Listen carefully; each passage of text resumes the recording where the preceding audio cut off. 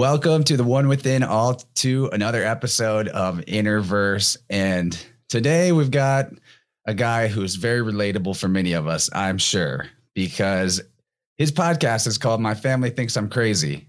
And although I've kind of come over the hurdle myself, out of my family thinking I'm crazy to they just think I'm kind of weird and they don't fully get me. Many of the things we talk about on our show, we just can't bring to the normie 3D reality world. And since we just finished up Thanksgiving here in the States, we're recording this podcast on the darkest of days, Black Friday. And our guest Mark has just finished up his Black Friday shopping. I'm sure he was out since the crack of dawn, getting all those hot consumerist deals. Oh man, not at all. Just kidding. Yeah, right. But Mark, Mystic Mark, he's the host of My Family Thinks I'm Crazy podcast. As I said, also runs an awesome network called Alt Media United, which he invited me to join with Innerverse a few months back. What else is he up to? I probably won't list it all, so I'll kick it over to him. But I do want to point out that he does the Handbook for the Apocalypse podcast with our good buddy Michael Wan. So there's a lot of good things on the table today to possibly talk about. He's one of the hardest working podcasters that I've ever run across in the whole time I've been doing it. He's putting out so much stuff, making so many connections. Definitely another synchromistic sage and lore master of all things occult and conspiratorial. Very excited to be talking to you finally on the podcast. Oh, one other thing. I was on My Family Thinks I'm Crazy. Not too far back in the archives, Episode but you might 88. have to 88, crazy eights. People have been listening to me a lot lately. No, I'm got a lot going on with 88s and 888 lately. Anyway, pretty interesting, right? So go dig that up. You might have to scroll a while because he put so much stuff on that RSS feed. You can find the links to everything in the show description, wherever you're tuning into this, and worth your time to go give a subscribe to Mark and his many works that are all on the My Family Thinks I'm Crazy podcast RSS feed. So, man, did I leave anything out? How you doing? Welcome to Innerverse.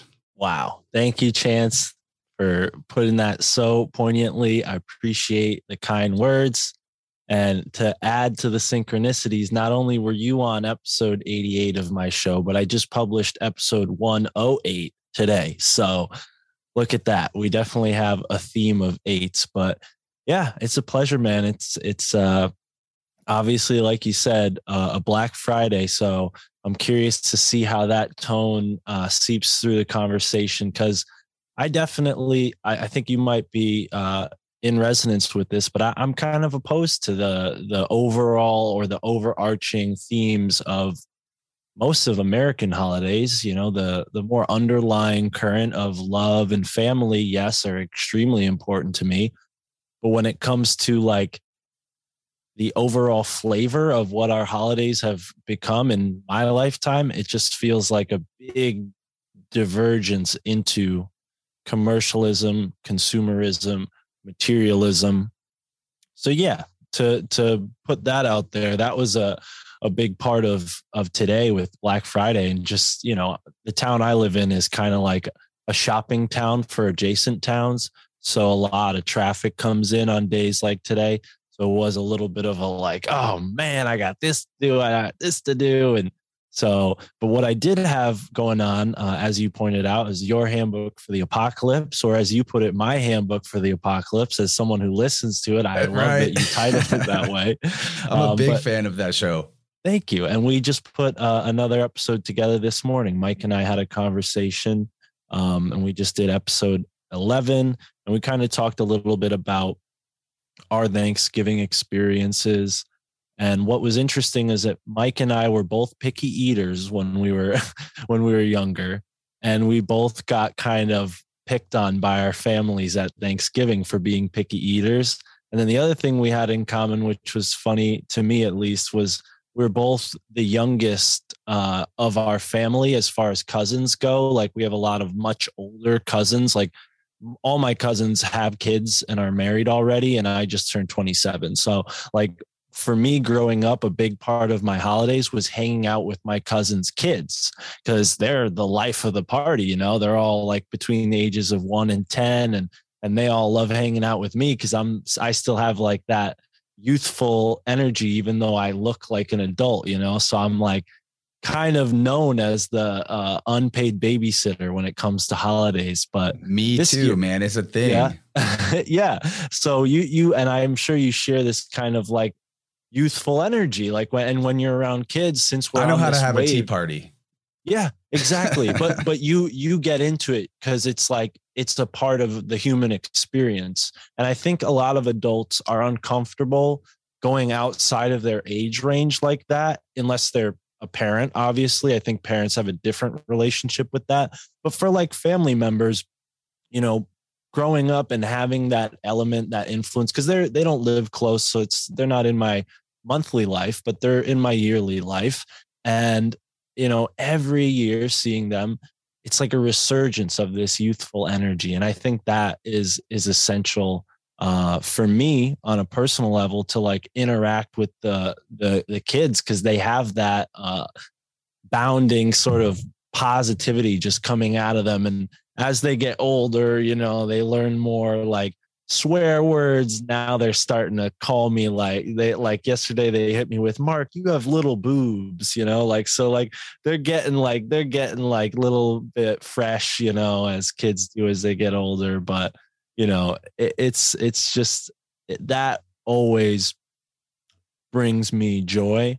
But then there's the flip side of like, well, my family thinks I'm crazy. So for the most part, like that's my like escape, is to hang out with the kids, because I know if I mingle with the older ones too much, there's going to be some clashing, there's going to be some awkwardness, there might even be some tension. And there certainly was yesterday, being that this was the first Thanksgiving in 2 years, you know, because I think our family, like a lot of families, took last year's holidays off. You know, everybody was very afraid of the cooties. And I love that term. You shared that term with me when you were a guest on my show, and I've been using it ever since.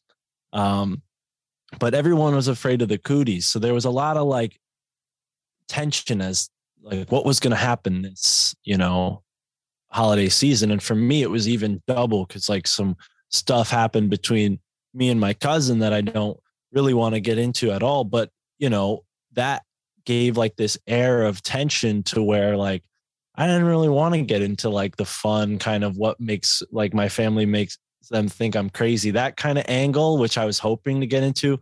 It really got like, you know, kicked out from under me, like the rug got pulled out from under me because of that like sore spot that my cousin and I had. It was really off. The kids definitely, you know, brought that positivity back, which was, again, you know, a perfect restoration, I guess you can say, of that youthful energy that I really do appreciate from this synchro kind of mindset. You know, you can see how there is creativity there. You can see how there's potential there, right? But yeah, it was interesting because now that I have the podcast, you know, my family knows about it. And again, you know, they're an hour or so away, so they're not in my life every month. You know, it's really just on holidays and birthdays that I see them. So there's like little sly little jokes like, oh yeah, did we you know, and, you know, crazy, like, you know, they're kind of like hinting at the title of my show, but none of them are going to listen to it. So I didn't really entertain it. And, you know, I don't want to come here with that kind of sore energy, because it's really not. It was a fun time altogether when I look at it. But at the same time, it's like, yeah, there's this thing where it's like, yeah, you guys think I'm crazy, and I don't think I'm going to really get through to you. You know, it's not hopelessness, but it's almost like, come here at your own risk. Like, you want to talk to me about some of this stuff, listen to my podcast. Like, and that's like what happened yesterday, where one of my, not my blood relatives, but like, you know, in-law asked me like, oh, how's the podcast going? And I'm like, just listen to it. If you care, just listen to it. Cause I'm not going to sit here and get into like the various things that we talk about, because A, some of them might offend you, and B, others would just like totally baffle you. Like, can you imagine trying to explain Tartaria to like a normie? Like, it's just not, you know, like they're just going to think that you're nuts, you know? So, and what's so great about having the podcast community is not that it's an echo chamber, but it's a balancing, because that was an echo chamber. I was raised in this echo chamber of like mainstream media. So I'm not like escaping to an echo chamber that suits my biases. I'm like balancing it out for the first time, because for the longest time, and this is what really played into creating that title of my show, anytime I voiced any opinion that seemed somewhat that it like really resonated with me, like it felt like you're almost nervous when you're getting it out. Those thoughts, those things, when you're sharing something that you're like, yeah, no, I think, immortality is real. And like, but you mean it like deep down, like, or reincarnation is real. And like, people are like, huh, what, those kind of ideas just seem so foreign to them, which made me feel like a foreigner to them. Right.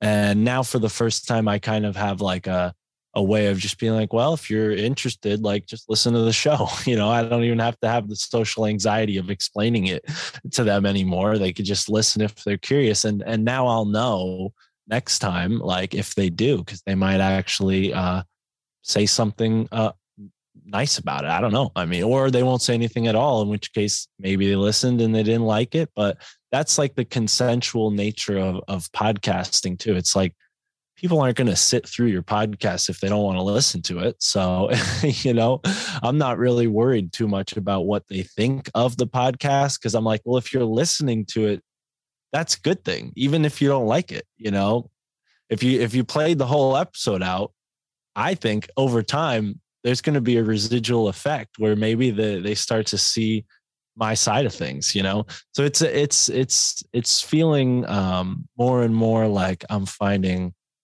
my voice, I guess is what I'm trying to say. Love it, man. There's a lot of things I want to pick out from what you just flowed through. And what I most agree with is that you can't bring the deep end to the kiddie pool. You can't throw them right in there.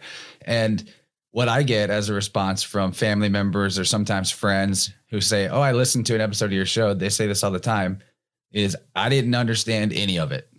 I get that. And so that makes me think they probably went in just a few minutes and heard words they didn't know and turned it off.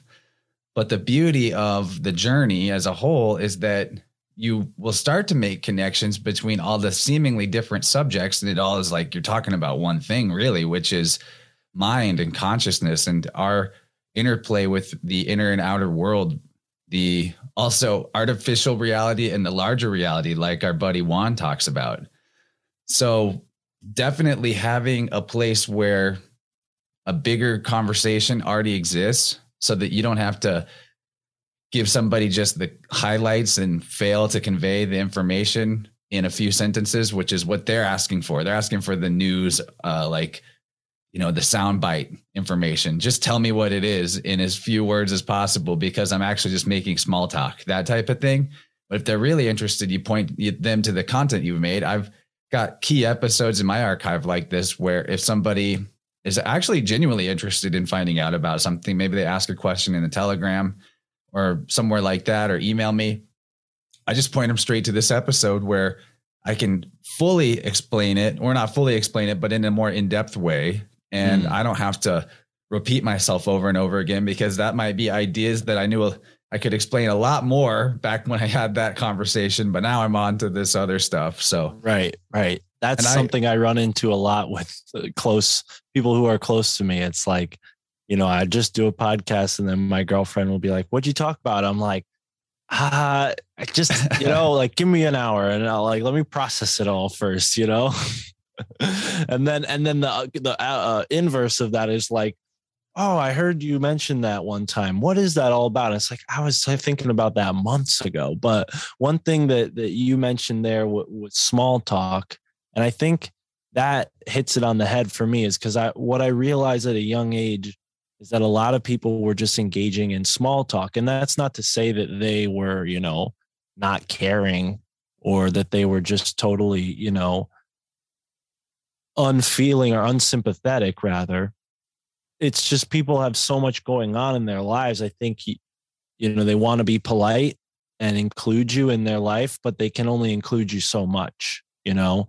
And the small talk for me, I've always had like a very almost instinctive adverse reaction to small talk. Right. And I think a lot of people who listen to podcasts have that same feeling because we're used to the long form. We're and especially hosts, you know, we're used to having these long conversations where you can like think about something, revisit it, you know, an hour into a conversation and like revitalize one. You know, there's like a very dynamic form of conversation happening as to opposed to this like very minimalized, almost conjectured form of conversation, which is small talk. And it's like, I think its intentions is to be relatable, like a bridge to strangers, you know, but a lot of times it falls flat on people who like, you know, ourselves are a little more empathetic to the subtle nature of the world and like people who just aren't aware of it for whatever reason, or maybe they're lying to themselves about it or keeping it a secret to others. But like there's a certain like subtlety of or deepness to certain people. And I think small talk for me, and maybe I'm wrong, maybe I sound like a jerk here, but for me, when I get hit with the small talk, I'm very suspicious. And I almost try to like pull the kiddie pool into the deep water, you know, and then maybe that's the wrong response. And maybe that's why I have some antisocial tendencies. But I think that like the small talk really, like I've always tried to navigate around it rather than participate in it. Yeah. I mean, that is fair because you're protecting your own energy from something that doesn't feel right to you. One way that I've been thinking about it lately, though, this is just, you know, a yes and, because how we approach our family members and our loved ones is totally up to us. But you brought up the fact that at least the kids are like an escape into the good energy, playing pretend, actively moving around, getting animated, all of those options.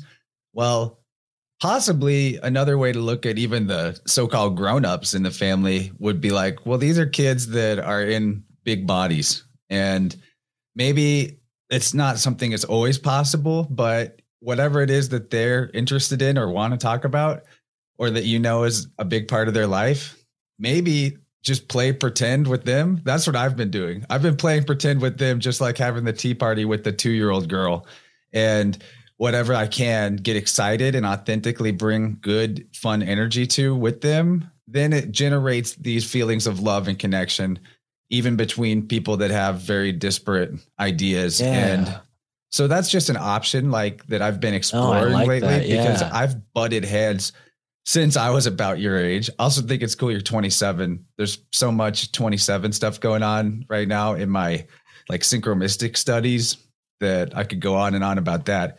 I'll just say one of the interesting points is that there are 6 full moons in a row. And I think the most recent full moon was the second of the 6 that are in the 27th degree of the sign that they're in, which is kind of bizarre. Wow. And so there's a lot of mystical connections to 27. It's 9 times 3.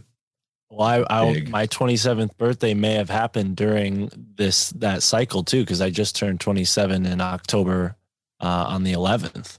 Actually, like the around the time we talked, or at least when I released the episode, I think I like put our episode out together on my birthday because I felt like it was such a good, like it resonated really well with who I am.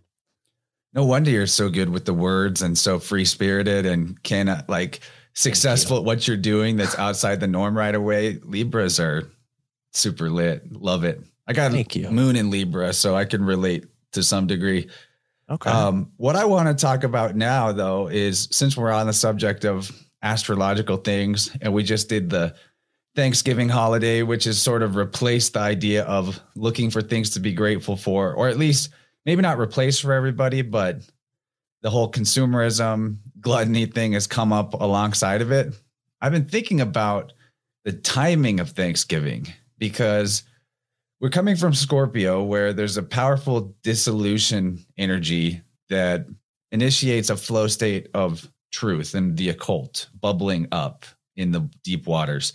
And then you move into Sagittarius, which is the eyes. It's I see. And so you're seeing this occulted truth coming up. But part of that is requiring that you're in flow state to activate those Sagittarius superpowers. And another big synchro that's been nonstop since we entered Sag season is that the Temperance card keeps coming up everywhere I look, or the number 14, which is the number that it is in the deck.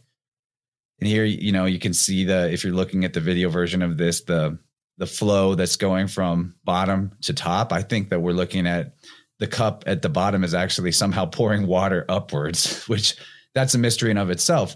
But temperance as a concept, at least in popular culture, it's about not overdoing it and being in balance. It's a Libra idea too, but it's not being gluttonous or not succumbing to addictions or self-harm behavior that you were doing for the sake of like pleasure seeking.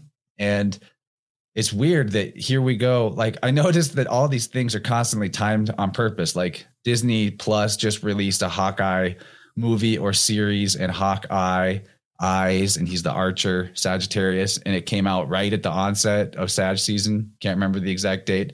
Wow. This stuff is all the time. So maybe going back to whenever they established Thanksgiving, possibly a cloak and dagger type idea, or a way that has been hijacked by our unconscious drives to remain not responsible for ourselves, and that the collective has been doing for a long time, which is the bottom up swelling that creates the top down control and conspiracies. Maybe this Turkey Day thing is really sabotaging temperance because of how there's just this idea of like, well, it's the holiday, so just have as many cookies as you want. I'm speaking for myself. I had like a lot of cookies yesterday. I had a cookie hangover this morning. I could feel it. And so that's a way that your flow state and ability to see the truth can massively get sabotaged. And then you factor in the way that you're just saturated with advertisements and the Black Friday thing. And there's so much being dangled in front of your eyes. Like, look at these bright lights. It's Christmas time. The lights are out. And all of that hiding what could be a time of year where, because the weather is different, it's colder, it's darker earlier, that we spend more time on our scribe duties, which is something I noticed a lot of Sagittarians are very apt at, which is just like pouring through information and picking out what's really key and relevant about it. And we all have all the zodiac inside us. So this time of year is really opportune to spend time reading and studying and finding the truth and combing through all the things with a fine-tooth comb to come to these greater perspectives. And I feel like maybe this holiday hitting right when it does sabotages all that for a lot of people's natural flow state. And it's self-sabotage. So it's not like I don't need to have a boogeyman specifically tied to it or prove that. It just seems like a pattern that exists. I wonder what you think. I think that, even though we don't have a culprit, I think that line of thinking isn't flawed, because I think a lot of our culture is manufactured. And I think in the case of Thanksgiving, you're definitely onto something. Even, what really piqued my interest in what you just said was, sort of this idea of giving up responsibility for our actions at this time. And, if you consider the mythos of Thanksgiving being, Squanto and the Pilgrims, they had a dinner together and everything was cheery and we all worked together. And unfortunately, the Native Americans got sick and they didn't make it as long as we did, but we'll, celebrate in their honor, right? Well, that's obviously not the story. And it's even so far from the truth that, like, when you go back and you look 400 years ago, exactly, actually, it was in 1621, the Wepawag tribe, or I say Wepawag all the time because that's the local tribe from my hometown, Wampanoag, the Wampanoag people that were in that area of Plymouth Rock, they were not at attendance. They were basically imposing themselves. So, the dinner, the feast was taking place in I think it's Imbolc, right? The pagan harvest, like the end of the fall festival. I'm maybe getting that wrong. But there's a pagan festival that they were sort of celebrating, but also not really, because they're Puritans, right? So there's this kind of really strict Christian aspect to it. So the symbolism and the mythology about that, it's a little murky. But what I did find is that the Wampanoag tribe was standing around the feast, basically saying like, hey, we're here. We know you're here. You know, they weren't participating in the dinner. It was more like an act of like, you know, you're on our land. Don't forget that. You know, you can enjoy your feast. We're not going to come and hurt you, but just don't forget who's letting you stay here. So that got warped, obviously inverted, alchemized, you might even say, to now where, you know, for the East Coast, at least, it's all European history and not a lot of remembrance, true remembrance for the Native American, save for maybe the archaeological societies. But for the longest time, you know, their theories on the Native Americans were that they came from, you know, hunter-gatherer, Stone Age people, and they hadn't innovated their technology much from that point, which I think we find when we look at the world through and history through a conspiratorial lens, we find that that's just absolutely untrue. And it might even come from something that's been of interest for the past few months for a lot of people. I mean, maybe the past few years, the World's Fair and the Tartarius stuff, right? This whole rewriting the narrative.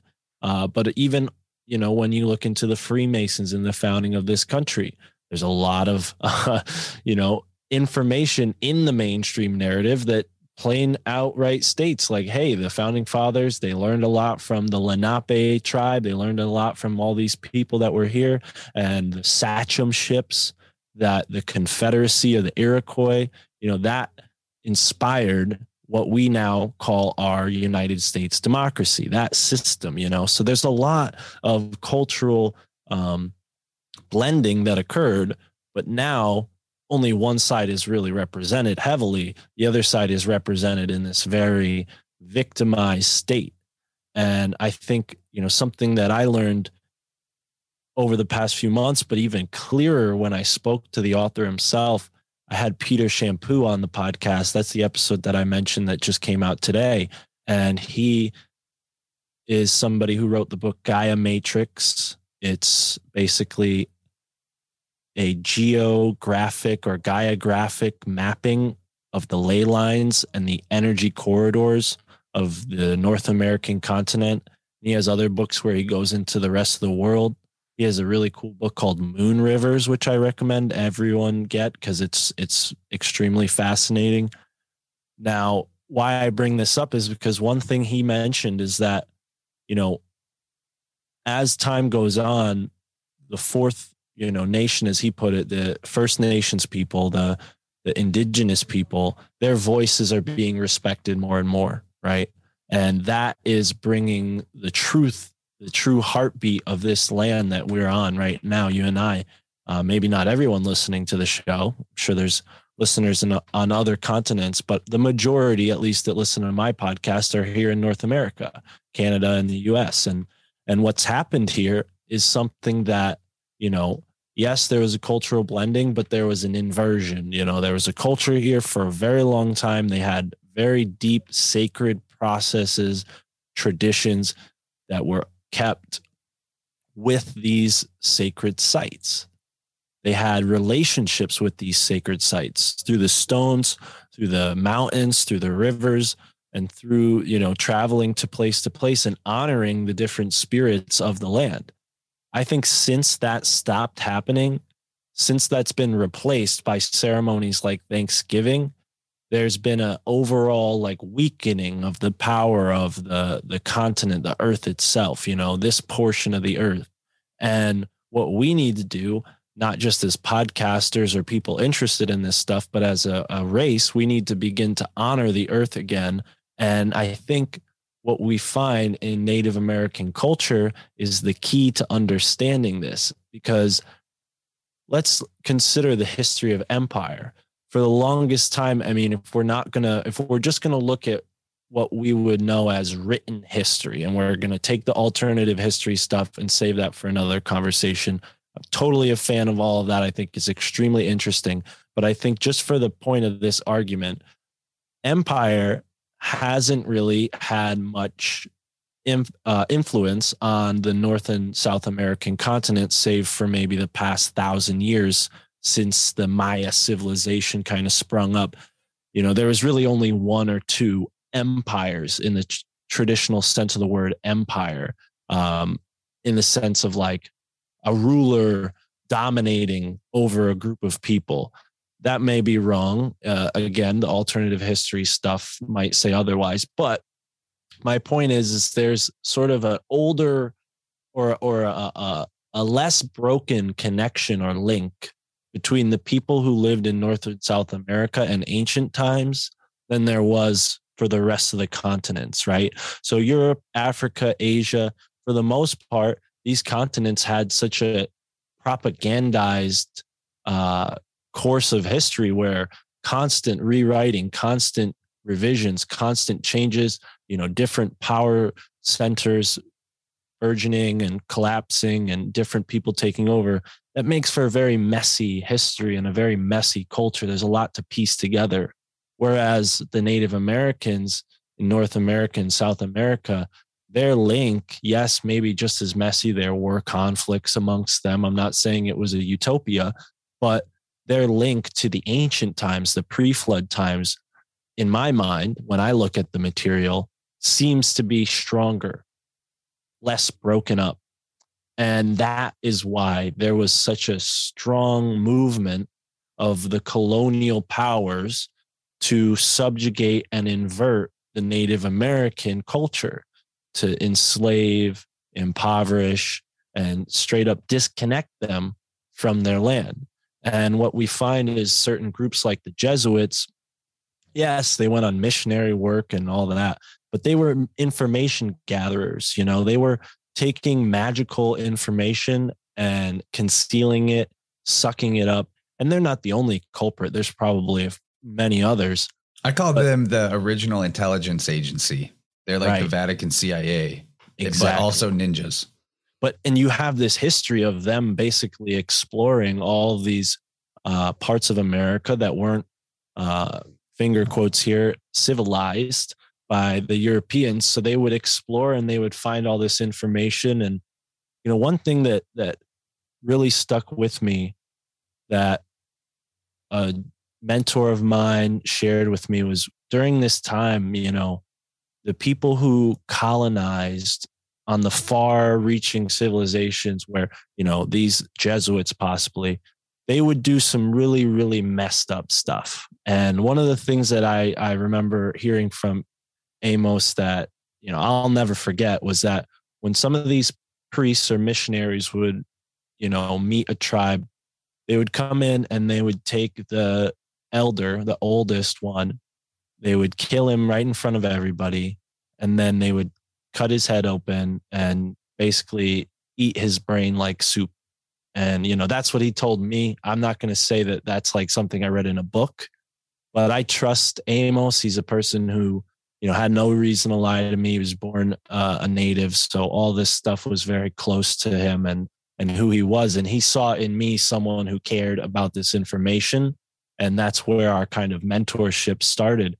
Just, in a park, it wasn't anything official. I didn't find a pamphlet or anything like that. We actually met over a joint. I was smoking a joint and that's kind of how we started talking. So, but I never forgot that. And the more I've learned about what actually happened in the past 400 years since, and it's more than 400, it's really more close to 600 years, right? The 1400s was really when Europeans started coming into North and South America. And the other thing that was really interesting that always stuck with me that Amos told me was that they had a book about this thick, and it told them everything about the Mayan and the Aztec cultures here way before they ever set sail. So there was obviously cultural influence, thus, why I pointed out the alternative history side of things. But from the mainstream perspective, it's pretty easy to understand why, the Vatican or the European powers, which were all kind of like, just competing with the Vatican, even like they all kind of do the same thing. They all have like the idea is to rule and be the only authority under God, and God's chosen authority, right? And anyone who was a heathen was not subjugated to the same rights because they were not Christian and they didn't belong in the kingdom of heaven, right? This is kind of the basis of why the New World was colonized, and all of the people here were considered, not worthy of owning land. And that claim, I guess, had to be kind of like you said with this intelligence agency, they had to figure that out first, so they went in, they said, oh yeah, these are all just heathens. There's no evidence that any of them are Christian. And, we're out of here, burn them all, that kind of mentality to it. And it's really sad what happened. But I think the truth is they couldn't accomplish their goal. And the indigenous people here are still here, and they're still strong, and they have lots of issues. And we all have lots of issues as human beings. We all share that plight. It's not just them anymore. I think the fact is we're living in a continent and the ancestors here for thousands of years were from that sort of type of culture. And you can't just come in and replace that. There's a spiritual rebounding. There's a metaphysical sort of rebounding that takes place. And I think processes like the Thanksgiving ceremony are a way of keeping this alternative reality superimposed on top of that ancestral energy that is permeating from the land itself. Thus why we as people, when we connect back to these sacred sites, become like a conduit to bring that energy back into the present moment. Whoo! Right.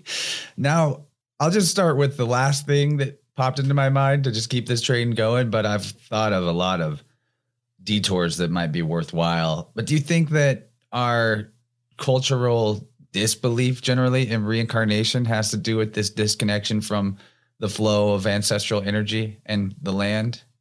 YOLO. That's the phrase that became like a pop culture thing when I was in high school. And I remember I'm just thinking of my family, how like they think of someone, they went to heaven and they're there forever. You know? That's the other thing too. I think what's interesting is that Christian influence is very clearly to us, kind of like suppressing and like, it's like spiritualism light, it's like the beta version of it, so to speak, but it's not for good intentions. It's because they're keeping us from the more advanced software, that is our mind on that illuminated level. They're giving us a taste of it to keep us in this box.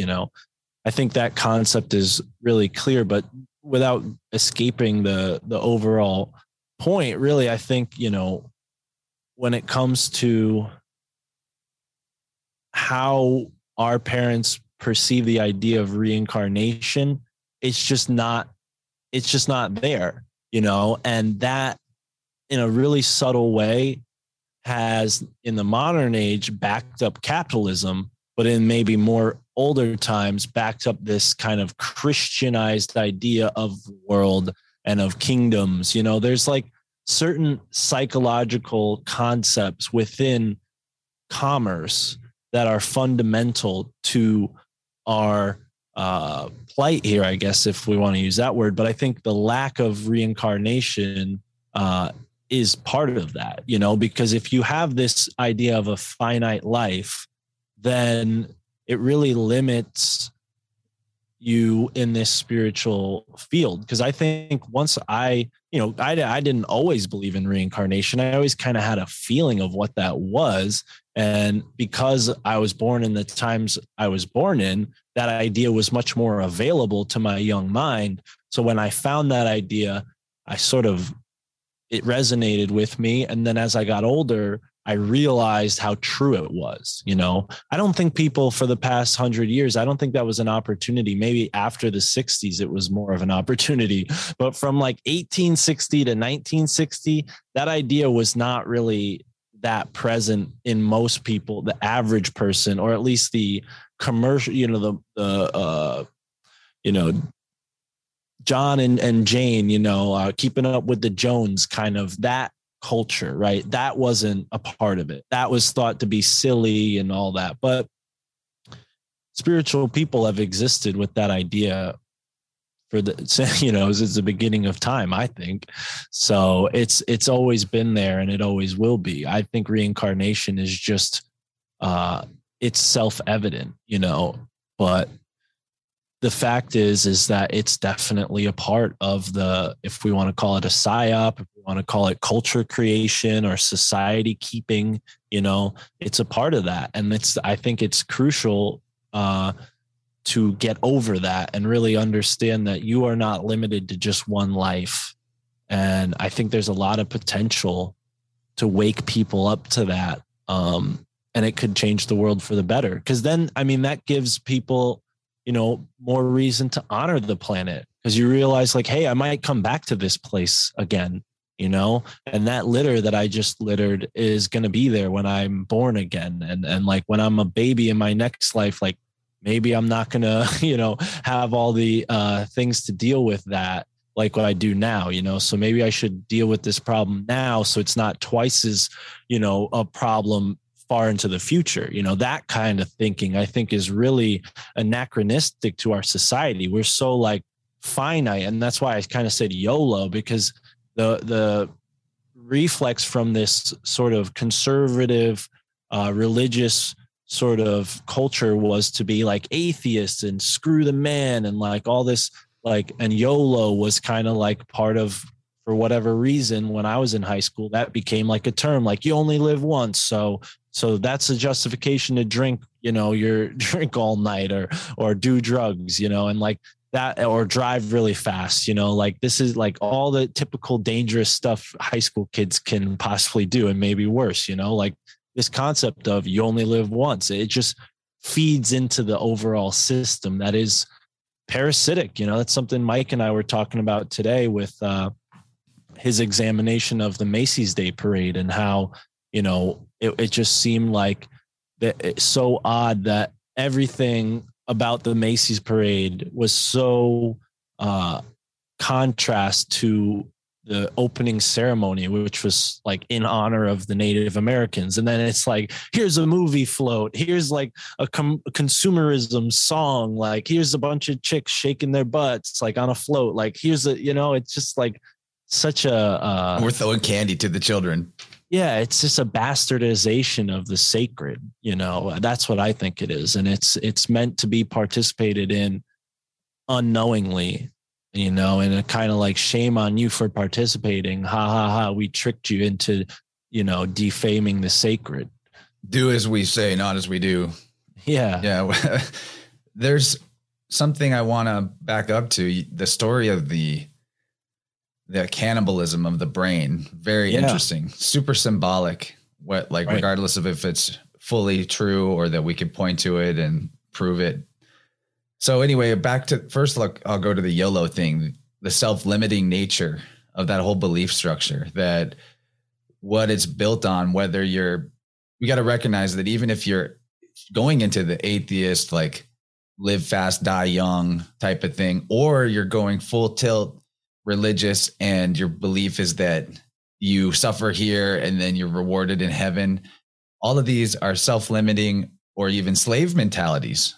And I'm not saying that you're in a slave mentality if you identify as Christian, to backtrack that. But the way that obviously anyone that has a real spirituality, Christian or not, and sees the way that mass religion works and what most people accept as true and how that helps them sleep at night and justify their shitty life, really, because, well, it'll be fine. I'm really just living to get to heaven, all of that stuff.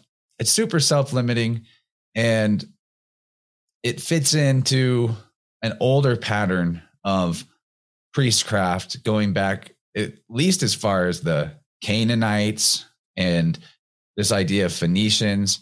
I think that the cults are alive and well that have been obscuring the truth of things all the way from history and the true nature of the spiritual realm to UFOs or the boats in the sky, all of that. And the religions themselves of the actual priests have so much encoded related to ships like you brought up the empire.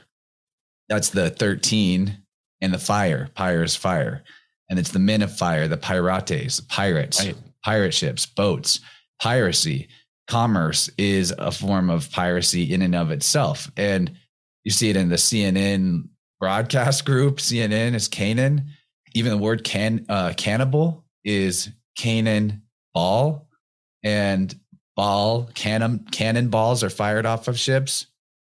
Like there's the canon, which is the accepted information, orthodoxy about history, the canon literature, all of these words go back to these similar phonetic roots, and a really good place to check out for how this worked on the commerce side is Mike and Ross Bin. Mike Wan and Ross Bin did that Ballin in America. At least watch part 1, people. Look up Ballin in America, Baallin. You can listen to it too for all the audio folks out there who don't have patience for YouTube's ads. You can go to Susquehanna Alchemy's RSS feed and listen to the whole 40th Parallel series. I uploaded it a couple weeks ago. That's true. I listened to some of it that way. And then honestly, I pay stupid YouTube to turn off the ads. I don't feel good about it, but so much YouTube content that I have to. So anyway, though, that was I touched on a lot of things there, but generally my point is that I'm agreeing with you that whenever you limit people to not believe in reincarnation and you disconnect them from what is still commonly held as true in a lot of Native American cultures, what's been preserved of them, is that you live for the next 7 generations in mind, not just the one that you're on. Because you're going to be back here, most likely.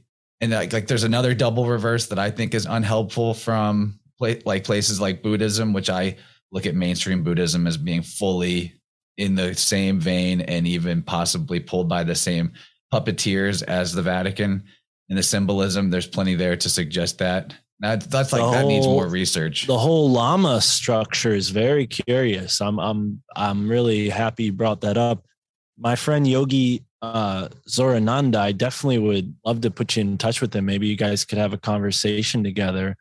Shout out to him and his podcast, the Renegade Yogi Podcast Experience.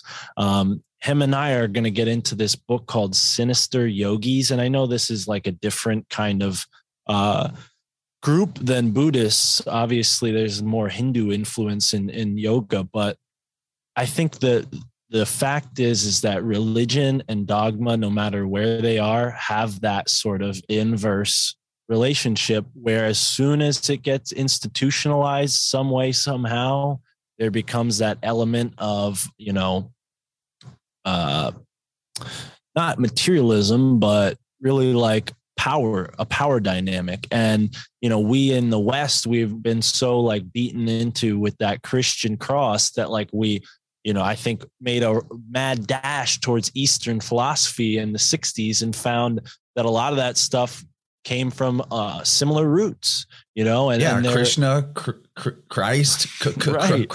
Krishna. Right. It's all the same thing. And like I think that the controllers just fragmented and compartmentalized a larger tradition and put pieces of it here, pieces of it there, but phonetically the links go all the way through.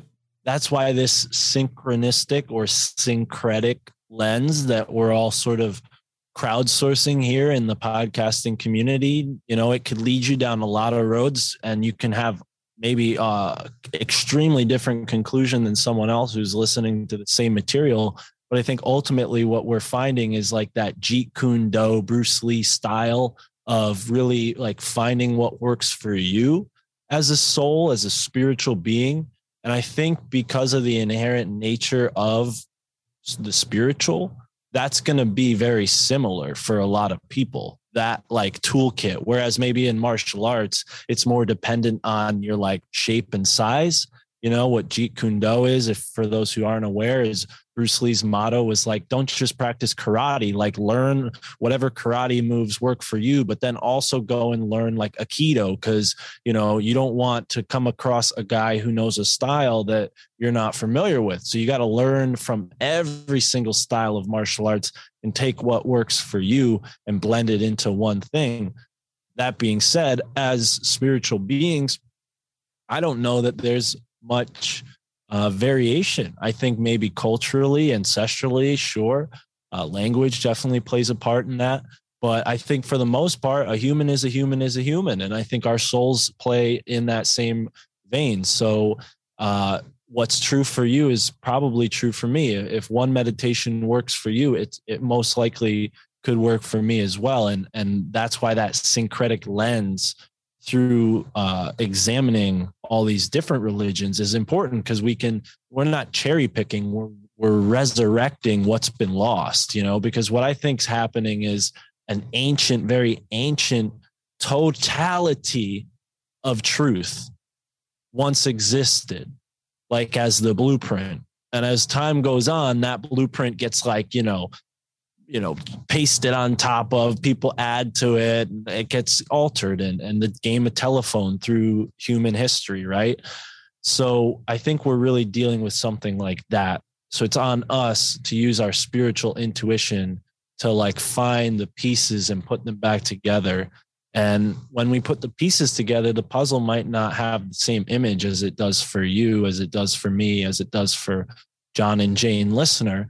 But at the end of the day, the process is really what is important, is participating in the process. And what you'll find, what you're putting together with each puzzle piece is your part of the Akashic record, right? If we want to call that game of the telephone, the Akashic record. So it's almost on you to be as honest as you can and give a clear and true perspective on your experience here in the whole. I love what you said there. And it's almost like things haven't changed that much, because when you have a priest class that is between you and the divine as the dogma inverters, just people spell dogma backwards and see what that gets you. Invert that word. They're like the middlemen, right? Middle management. It's always been middle management that's been doing things against humanity, not really the masters above. They just convince us to do it to ourselves. But the word, you said we're playing telephone with these spiritual ideas. And that's interesting too, because tele is very similar to the Greek word teleos, which has to do with the ultimate meaning of something, what something means. Teleological is a study of meaning of things. And phone phones has a lot of word play. You can get into it as well, but it's like a phony meaning whenever we're going through these priest classes, which they're like the telephone receiver for us to speak to the divine through, because they're our intermediaries. And now we've sort of changed that, and we're actually getting this information from our phones right now. How many people listening right now are on the telephone to receive this? Difference being that hopefully we're pointing people to get off the phone at some point and make these connections for themselves, do their own investigation of their area, do their own spiritual practices. And a good segue, I think, to round out the last 5 or 7 minutes in the first hour here would be to talk about how you started Alt Media United, your inspiration behind that, and how you're gathering together the best voices that you can in that place to do what the old priest classes have failed to do for so long, which is actually help us connect to truth and see it. Thank you. Wow. What a great intro to Alt Media United. I appreciate that. And that's definitely a part of it. The big fear that I felt and that I heard for the longest time as a listener of the show, was people being censored, people being, unsure of where to post their content and things like that are a little on the less interesting, more technical inside baseball type of world of podcasting. And, instead of just being a know-it-all who after I podcast with somebody, just says hey, are you doing this, this, and this, and this, and this? You should do this, I felt like there was a lot going on. The Union of the Unwanted was a part of the mix for sure, because when I saw that come together, I was like, wow, if only that was a real network. But, I shy away from using that term network because I really am happy with what we've settled on, which is a cooperative. And when I say we, it was myself and Alex Sakaris from the Skeptico podcast, who did a lot of the sort of building, he definitely helped me afford to do it because, I left my job as an Amazon driver. I started working for Sam Tripoli, and that wasn't paying me much. So I was doing Lyft as well. And then when Alex kind of hired me, that gave me the freedom to, work full time basically at my podcast and helping Alex out and obviously booking for Tinfoil Hat. And since then, Alex and we've done a lot. I don't particularly work for him anymore, but, that's only, I think really his decision was to stop paying me maybe to see how far I could take it on my own. And, the idea, like I mentioned, technologically, there's a lot of stuff you can improve upon when you're a podcaster. And a lot of that stuff is not obvious. And then the other side of it is like, how do I avoid censorship? So all of those things were at play in my mind, how to figure this out. And ultimately what I realize is like right now as a podcaster, we're in a pretty good position. What it comes down to is like, there's a 2.0 index made by Adam Curry, the podcasting 2.0 index. And that basically took the keys out of Apple's pockets and put them back into the hands of the internet and you and I and anyone who has a podcast, because what Apple used to have was like a directory, an inventory of all the podcasts, and they can shut off whatever podcast they want. And then, it doesn't matter if you're listening on Apple Podcasts because, Spreaker and all these other guys, they just go and they take Apple's list and upload Apple's list through their app. Right. So ultimately it all rooted back to Apple. Well, not anymore. Now, thanks to Adam Curry, all of the podcasts are, and others obviously couldn't do it alone, but, thanks to them, they made this list. And now all of our podcasts, yours and I, are on this new list that's completely decentralized and for the people in that sense. And that's kind of like the emphasis is like, this is a freedom of speech technology. How can we support that? So right now it's a cooperative, and that means I have you on my website, no charge to you. If you have a podcast out there and you're listening to this, please email me. I'd love to have your podcast on our site. And what that does is it brings people to your show who are already interested in this type of content, which I think you're not going to be able to do that through a lot of these apps. Unfortunately, they're not geared for our genre, right? So when you go into the basic podcasting app, you cannot find a list of conspiracy podcasts. You can search the term conspiracy, but then you're just going to find every podcast that uses the word conspiracy in their title or in one of their episodes. You're not going to necessarily find a good conspiracy podcast, no offense to anybody out there. I'm sure, people who have that title, there is good content under that title. I'm not saying anything about them, but my point being is we're in a sort of a subjugated part of the internet, and whatever I can do to help this content grow, I think is an act of service to the whole, to help the truth get out, like you said.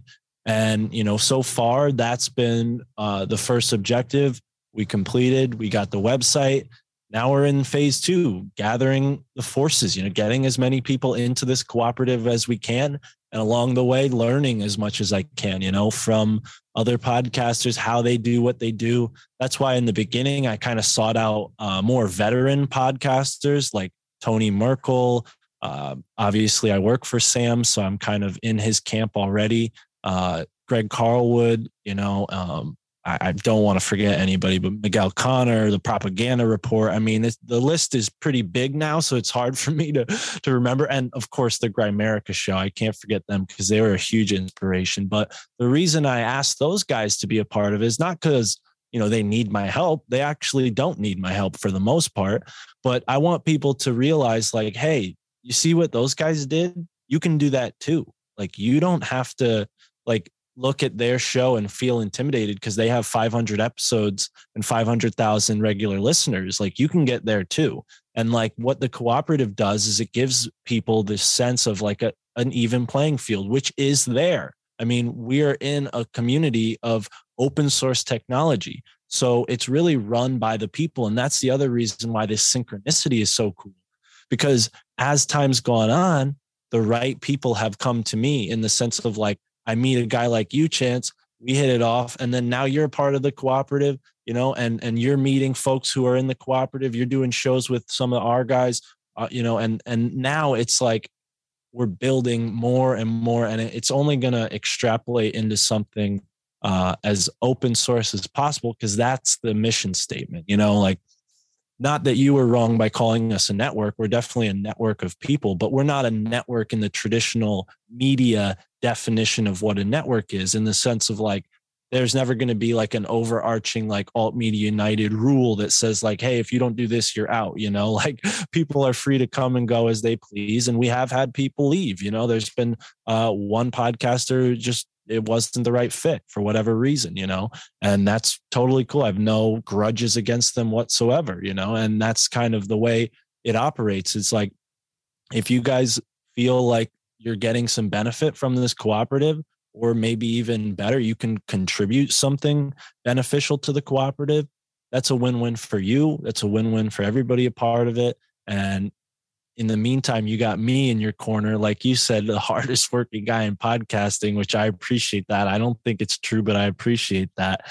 You know, you got me in your corner, like researching this stuff and letting you know what's going on. Cause there is, you know, a lot that can change in the whole podcasting technology space that we should be aware of, so that when Rockfin comes around, it's like, oh, okay, this is a new thing. A lot of people are using it.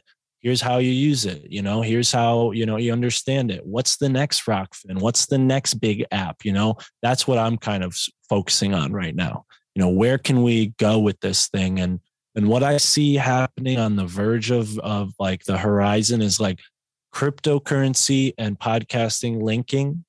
That may be a good thing. That may be a bad thing. I'm not a crypto expert. I'd love to meet one, join the team. I have some folks that listen to my show. Shout out to Kev, my producer, who are very well versed. So like synchronistically, you know, you build it, they will come. I really think that that's a true statement. And yeah, I don't want to go on too long, because I know you said you wanted to have this end the free segment, but yeah, Alt Media United, it's a podcast cooperative. If you are looking for a new podcast to listen to, come check out our website, altmediaunited.com. I just put up a new thing. It's kind of a randomizer in the sense that like, it doesn't tell you what episode that you're about to listen to. You can only like, you just click the title of a show and it'll play the newest episode from that podcast, which I think could be interesting because it takes the like picking out of it. Like, you know, when you find a podcast, you like find an episode you like, it just throws you right into the newest episode. But then you can also go to the page itself. You can go to the Interverse page and there's a player there. And if you're a browser podcast user, which is a very tiny, tiny percentage of all podcast listeners, you can listen to the podcast through your browser. If you have a phone and you listen to podcasts that way, like 88% of all podcast listeners, you know, our website's like mobile too. So you can look at it on your mobile phone and it won't be a complete headache. It's a really good site, super high functioning.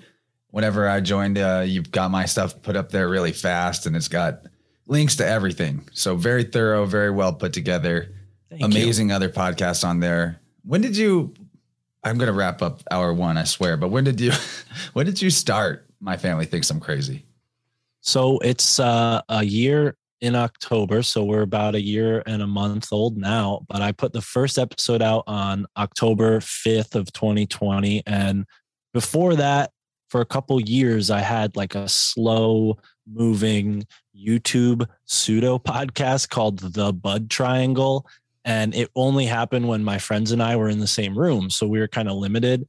And then obviously like Sam and I got together. He, you know, helped me out a bit, had me on his show. And I was like, well, I'd be stupid to go on Tinfoil Hat and not have something to plug. So my first time on Tinfoil Hat was like October 11th of last year. So a few days before that, I made sure I had at least 1 or 2 episodes on my RSS feed. And that's how it started. And it was interesting because, you know, to bring it back to the family and the Thanksgiving thing and their lack of understanding of all this kind of stuff, I remember like telling them like, the typical questions come up. What are you doing for work? And I'm like, well, actually, I quit my job at Amazon and I'm working for Sam Tripoli, a famous comedian. And they're like, what?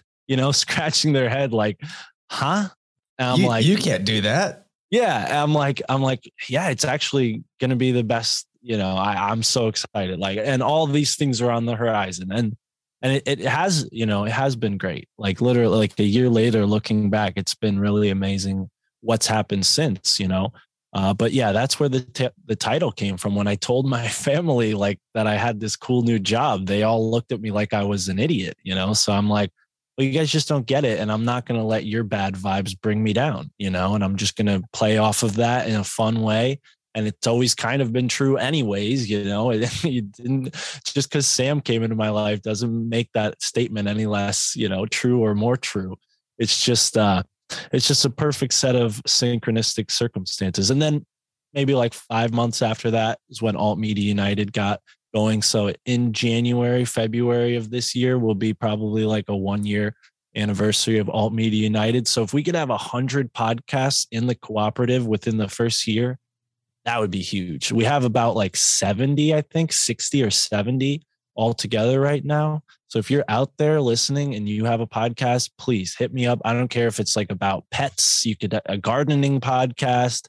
Anything. Let's get the Weaving Spiders a page on there. Definitely going to do that. Mention that before we cut out in hour one that yes, Mark was on episode 55 of Weaving Spiders. That was a syncretic researcher's dream. Some serious holy grail mysteries going on. And so, right, you started last October. You're at 108 episodes already.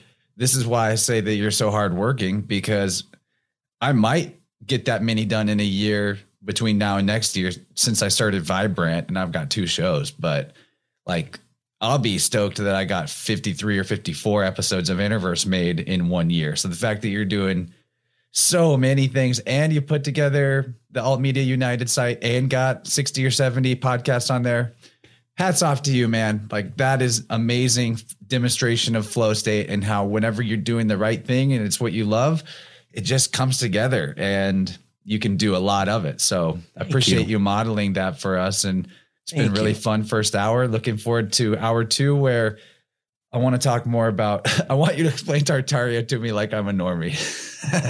All right. And maybe talking on the mountains, ancient earthworks, other things like that. I've got some questions. So we'll see everyone on the other side. And thanks for being here, Mark. Thanks for having me.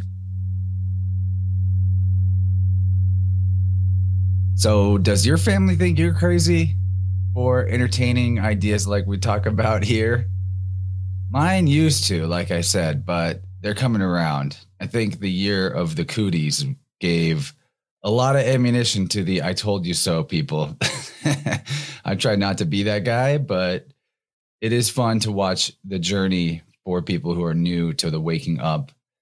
And that even though conspiracy is the thing that like jars people and shakes them to consciousness, and that's not always good stuff. I mean, it's never really good stuff. The fact is, when we learn that the mafia runs things, then we can stop bowing to the mafia, right? Whether it's the medical mafia or the government mafia or the mafia, whatever, whichever one, it's all the same. Religious mafia, all one thing. And guys like Mark, who, even though it brings friction in some areas of life, guys like him who are relentlessly themselves in pursuing what it is that they find interesting, even if it's down dark, dank rabbit holes that others are afraid to follow. We need that type of light in the world. And especially in the Libra sense, like this guy who can communicate the ideas well, can flow on and chain thoughts together in a stream of consciousness that is light as a feather, but still hits you over the head with a solid board of information.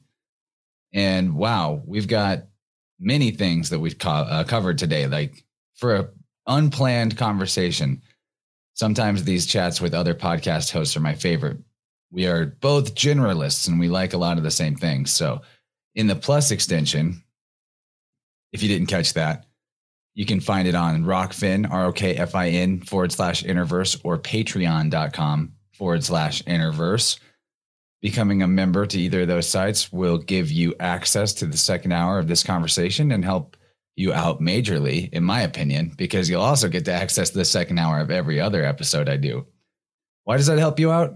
Well, you're looking for something good to tune into while you do your chores or draw or paint or drive around, whatever it is that you're up to at this exact moment. And doubling your fun with the Interverse Plus is highly, highly efficient, cost effective. On the Patreon side, it's $5 a month. I mean, could you divide that out for a cost per day? Is it completely negligible? I think so. So help me help you. It's the only real means of support that this podcast has got. This podcast being just me by myself. Anyway, enough shameless begging. You know you want it, though. Give yourself an early Christmas present. So in this time around on the second hour, we talked about Tartaria. I had him explain it to me like I'm a 2-year-old or like I'm a normie. Same thing. But we took a healthy and skeptical look at the concept. And maybe it might seem dismissive if you're like really pro Tartaria, but we just didn't want it to be the overarching story that explains everything. There's too many other stories to fit in there.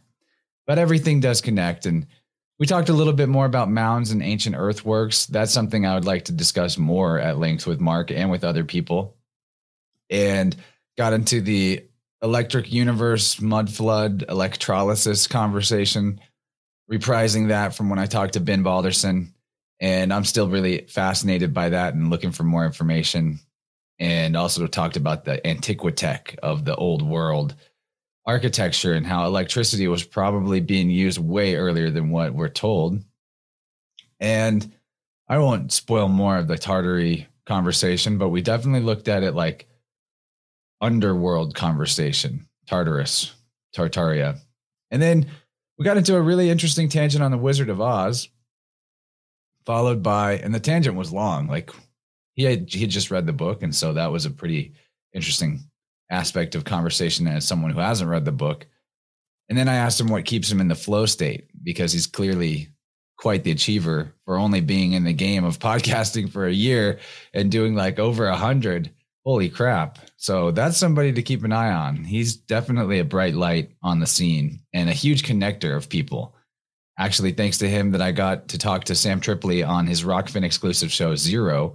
So if you're a Rockfin member and you didn't see that a few weeks back when I posted about it, look for me, I think episode 120. That's a pretty cool number. And there's plenty more things I would love to talk to Mark Steves about. So we'll have to bring him back probably to a Vibrant next, now that we know each other. And if you don't know about Vibrant, we do those on Wednesdays at 8 p.m. Central, usually. Last week we were a bit early. Our guests were Buffalo Rambler and Legs, the co-host couple of the False Reality Check podcast, another show I've been on recently. If you want to go find me there, I think I was episode 31. I've been really making it around the podcast circuit lately. And in fact, I think last week in about a 5-day span, I was on about 20 hours worth of shows, my own show included. There were 2 live Interverse episodes in a row. So we haven't sat here for me to do an outro monologue, just me and you for quite a while. But I hope you like the video format. If you're not tuning into the video format and you're on the audio RSS feed, check it out. I mean, that's been my emphasis lately, is designing a good video setup so that it looks and feels and sounds as nice as possible, and that we can show and not just tell. If you're still in the old ways of only wanting the audio file, I get it. And I'll do my best to keep making the show consistently palatable for the audio audience. However, video is kind of more fun. So on my YouTube or my Rockfin or Odyssey page, those are good places to go check out what you missed if you were just listening.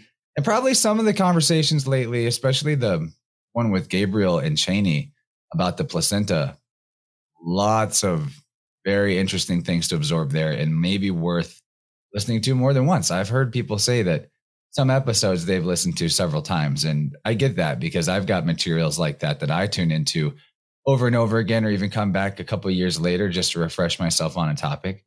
I hope that there are a lot of episodes of Interverse that are like that for you out there, worth listening to more than one time.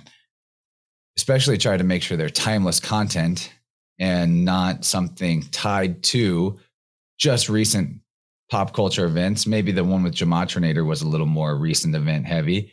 Still interesting. And I'm just kind of rambling at you at this point. What I really should tell you about is that I want to work together, fun together, maybe is a better word, fun together with some sound healing. It's been amazing to connect with other people around the world to do these sessions with the tuning forks.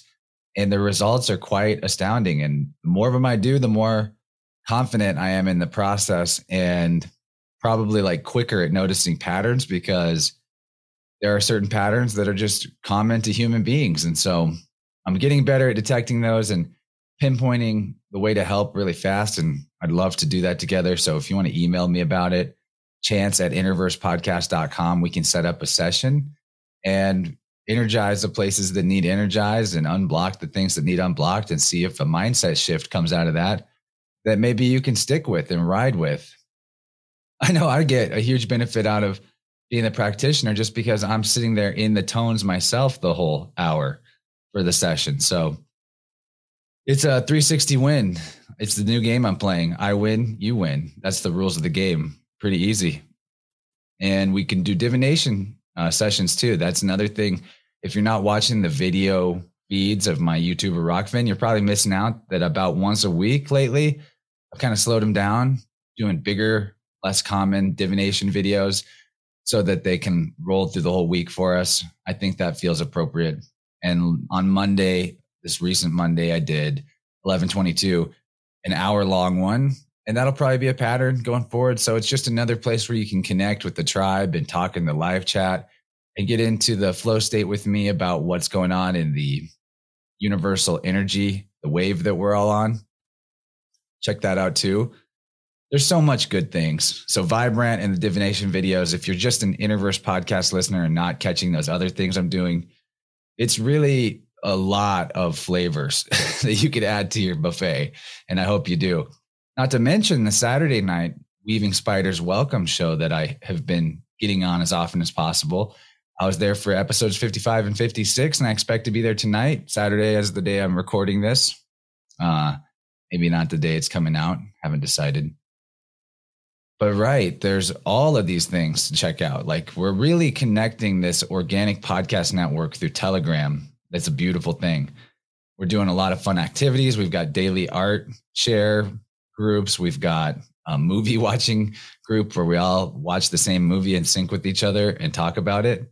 Like last night we watched Zardoz, which is actually very fitting. If you heard the Plus extension and you've never seen the John Boorman film with Sean Connery from 1974, Zardoz, definitely some big connections to the idea of conspiracy and the role of evil in nature and the Wizard of Oz. Just not to spoil it, but there is the word Oz in the name Zardoz.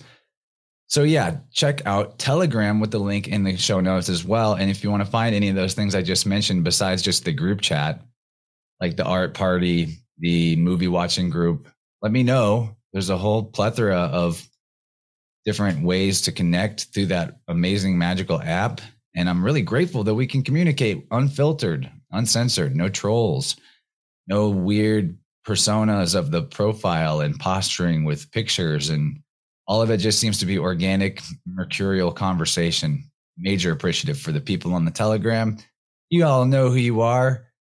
They're the only ones that I can put a face or a voice to in terms of the audience. So I'd love it if more of you jumped in there and we could all connect together. It's quite fun. The other thing is, speaking of connecting together, a fun web rather than a network, perhaps, Mark's Alt Media United website. Our guest today, he put that together, and it's quite a beautiful thing. I hope that you can get in there and find some new shows that may give you a lot of infotainment and uplifting, enlightening infotainment at that. I may just get in there and find something new to listen to myself today. I would love to know what you guys tune into. So that's where Telegram comes in handy. Share the awesome material that you're combing over. Now, since I've already gave all the plugs, Patreon, Rockfin, I've told you about sound healing and divination services or sessions that we can do together one-on-one. I think that we're good, and I've said everything that should be said. Oh, wait, no, there's one other thing. Okay, so if you're not following Weaving Spiders Welcome, which I already mentioned, on YouTube, maybe do and turn on the bell, because there's a new thing that Jim Maiden, one of the chief spider architects, has set up called Flow State. And I think we're going to be doing these every Wednesday, where we get together on a Zoom call. We put our cameras on the art that we're in process with, and we talk and we read poems and read short stories and just enjoy that left brain, right brain merger of having something interesting to listen to while we're creating, and in sharing inspiration about what we're creating by all showing it to each other. So you can join live on the screen and show what you're working on, or just tune in and be with the live chat and hang out with people there. There's so much goodness in the connecting. And so the live streams and the live chats are really where it's at for me lately. But check that out. Wednesday nights after Vibrant on the Weaving Spiders Welcome channel, we'll be doing these art flow states. And since I'm so jazzed up after an episode of Vibrant, it's super perfect for me to just go straight into flow state and working on art. Just finished a cool new piece. Pretty excited about that I've been working on since August. A lot of fun. Okay, so to finish out the show, like usual, I'm going to play some music and a visualizer graphic art that I made to go with it. That's something I do most episodes, and you're missing that if you just listen to the RSS feed audio only. So stick around, check out this tune. It is an Emancipator bootleg with an awesome addition of lyrics from Zen Tempest. So it's kind of like a unofficial Emancipator Zen Tempest collab. It's pretty sweet. Lionhearted is the name of the original track, and I've got that linked in the show notes too. So everything I talked about in this episode is probably linked in the show description. You can find it there, and I'll catch you all later. Oh, wait, one more plug. In the bottom of the links for the show, you can find Clive DeCarle's shop and the Secret Energy Store, where there's great supplements available. And if you purchase through my links, I get some kickback, and it costs nothing back extra for you.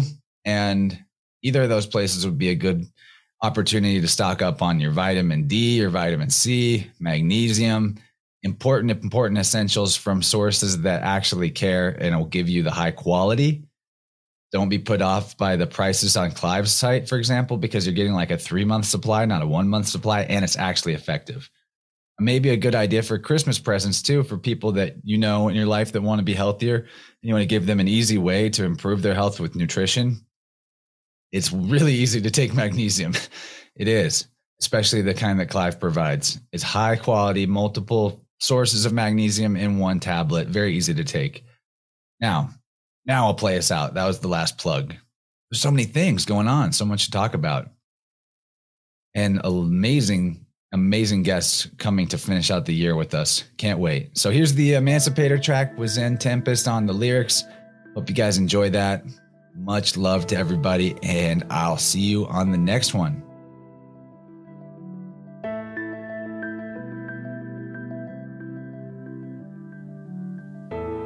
Blessings on your path.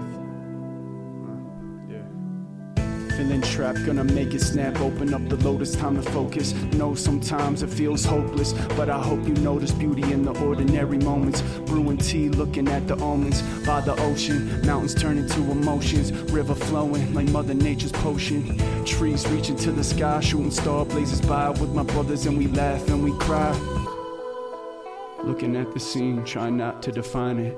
Thoughts of the past and the future leave me blinded. Sitting by the fire, you know I need to be reminded of the simple beauty swirling underneath the moonlight like a souvier. You know it moves me and it soothes me like a healing balm. Stay calm, sweet stillness, palm over palm, looking at the flames dancing. It's entrancing, romancing with the mystery. Intimate, come sit with me as we let every thought go. Ancestors in the distance, hear the echo. Sitting by the river and I'm witnessing the tide rise. Lips begin to quiver as I give into this wild ride. The river christens me and fills me with a wise vibe. Millions of these microscopic visions and I'm wide-eyed. All I gotta do is give my soul to this. All I gotta do is feel the hope and let my shoulders lift. It's like a slow-mo roller coaster now. Holy water pulsing through the moment, so I bow. The liquid in me acknowledges and observes all living liquids that cohabitate this earth. The funny thing is that love is just a word, till you feel the fluid in your body as it bursts. And a swirling, whirling dervish unfurls. Merlin casts her spells, the sun curls and emerges, bathing the land in light. And each morning is like the rebirth of Christ. I feel sacred, sultry and scared to life. I feel chill, but I'm skilled and prepared to fight. It's Kill Bill over here when demand is right, but most nights more like a little candlelight. I can't stand most raps, so I had to write and bring that shit back to life. You're damn right that I'm nice with it, kinda like ice on a hot day. Mics, I could eat me a couple, they would all slay. And I ain't boasting or bragging, I'm being real. I think it's healthy when people say what they feel. Right now, I'm grateful to be alive, and so I offer up a blessing. My people thrive.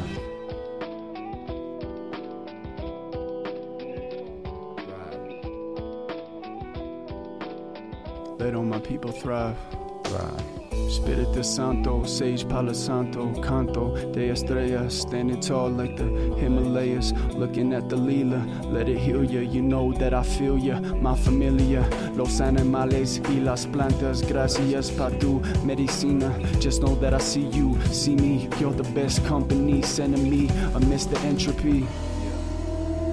Respect for the trees and the land on which you stand. Gifted with these eyes and these hands.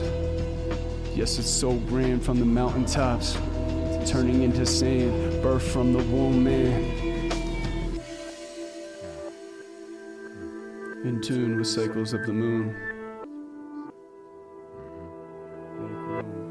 Make room for the moon. There's two of us, so I guess it's not just me. And Godspeed, all things that are conscious, breathe. It's not easy, doesn't mean it can't be done. I stand tall and relax like a champion. I am the sun, yeah man, I am season. Shit, I am exactly what I am because I am the love, am the demand. We must become stronger, brave, courageous, more calm. Wave to the baseline, breaks to the song, and it's constant. Nobody can shut that door, love that core. Honestly, I want that more than most fake bullshit at the fuck ass store. It's not worthy, I ain't gonna waste that time, it ain't working. I don't wanna pay that fine, I feel certain everything will come back. Time is not quite as fixed as it was at times. I'm not perfect, but I have a love that shines. That's why I kinda feel like I am the sun at times. That's why I kinda feel like I am the sun at times. That's why I kinda feel like I am the sun. That's why I kinda feel like I am the sun at times. That's why I feel like I am the sun at times. That's why I kinda feel like I am the sun at times. Kinda feel like I am the sun at times. Hey. And I pray.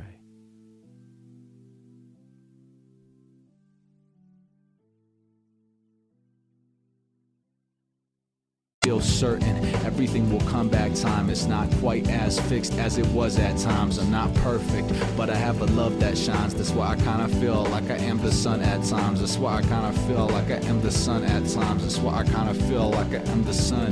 That's why I kinda feel like I am the sun at times. That's why I feel like I am the sun at times. That's why I kinda feel like I am the sun at times. Kinda feel like I am the sun at times.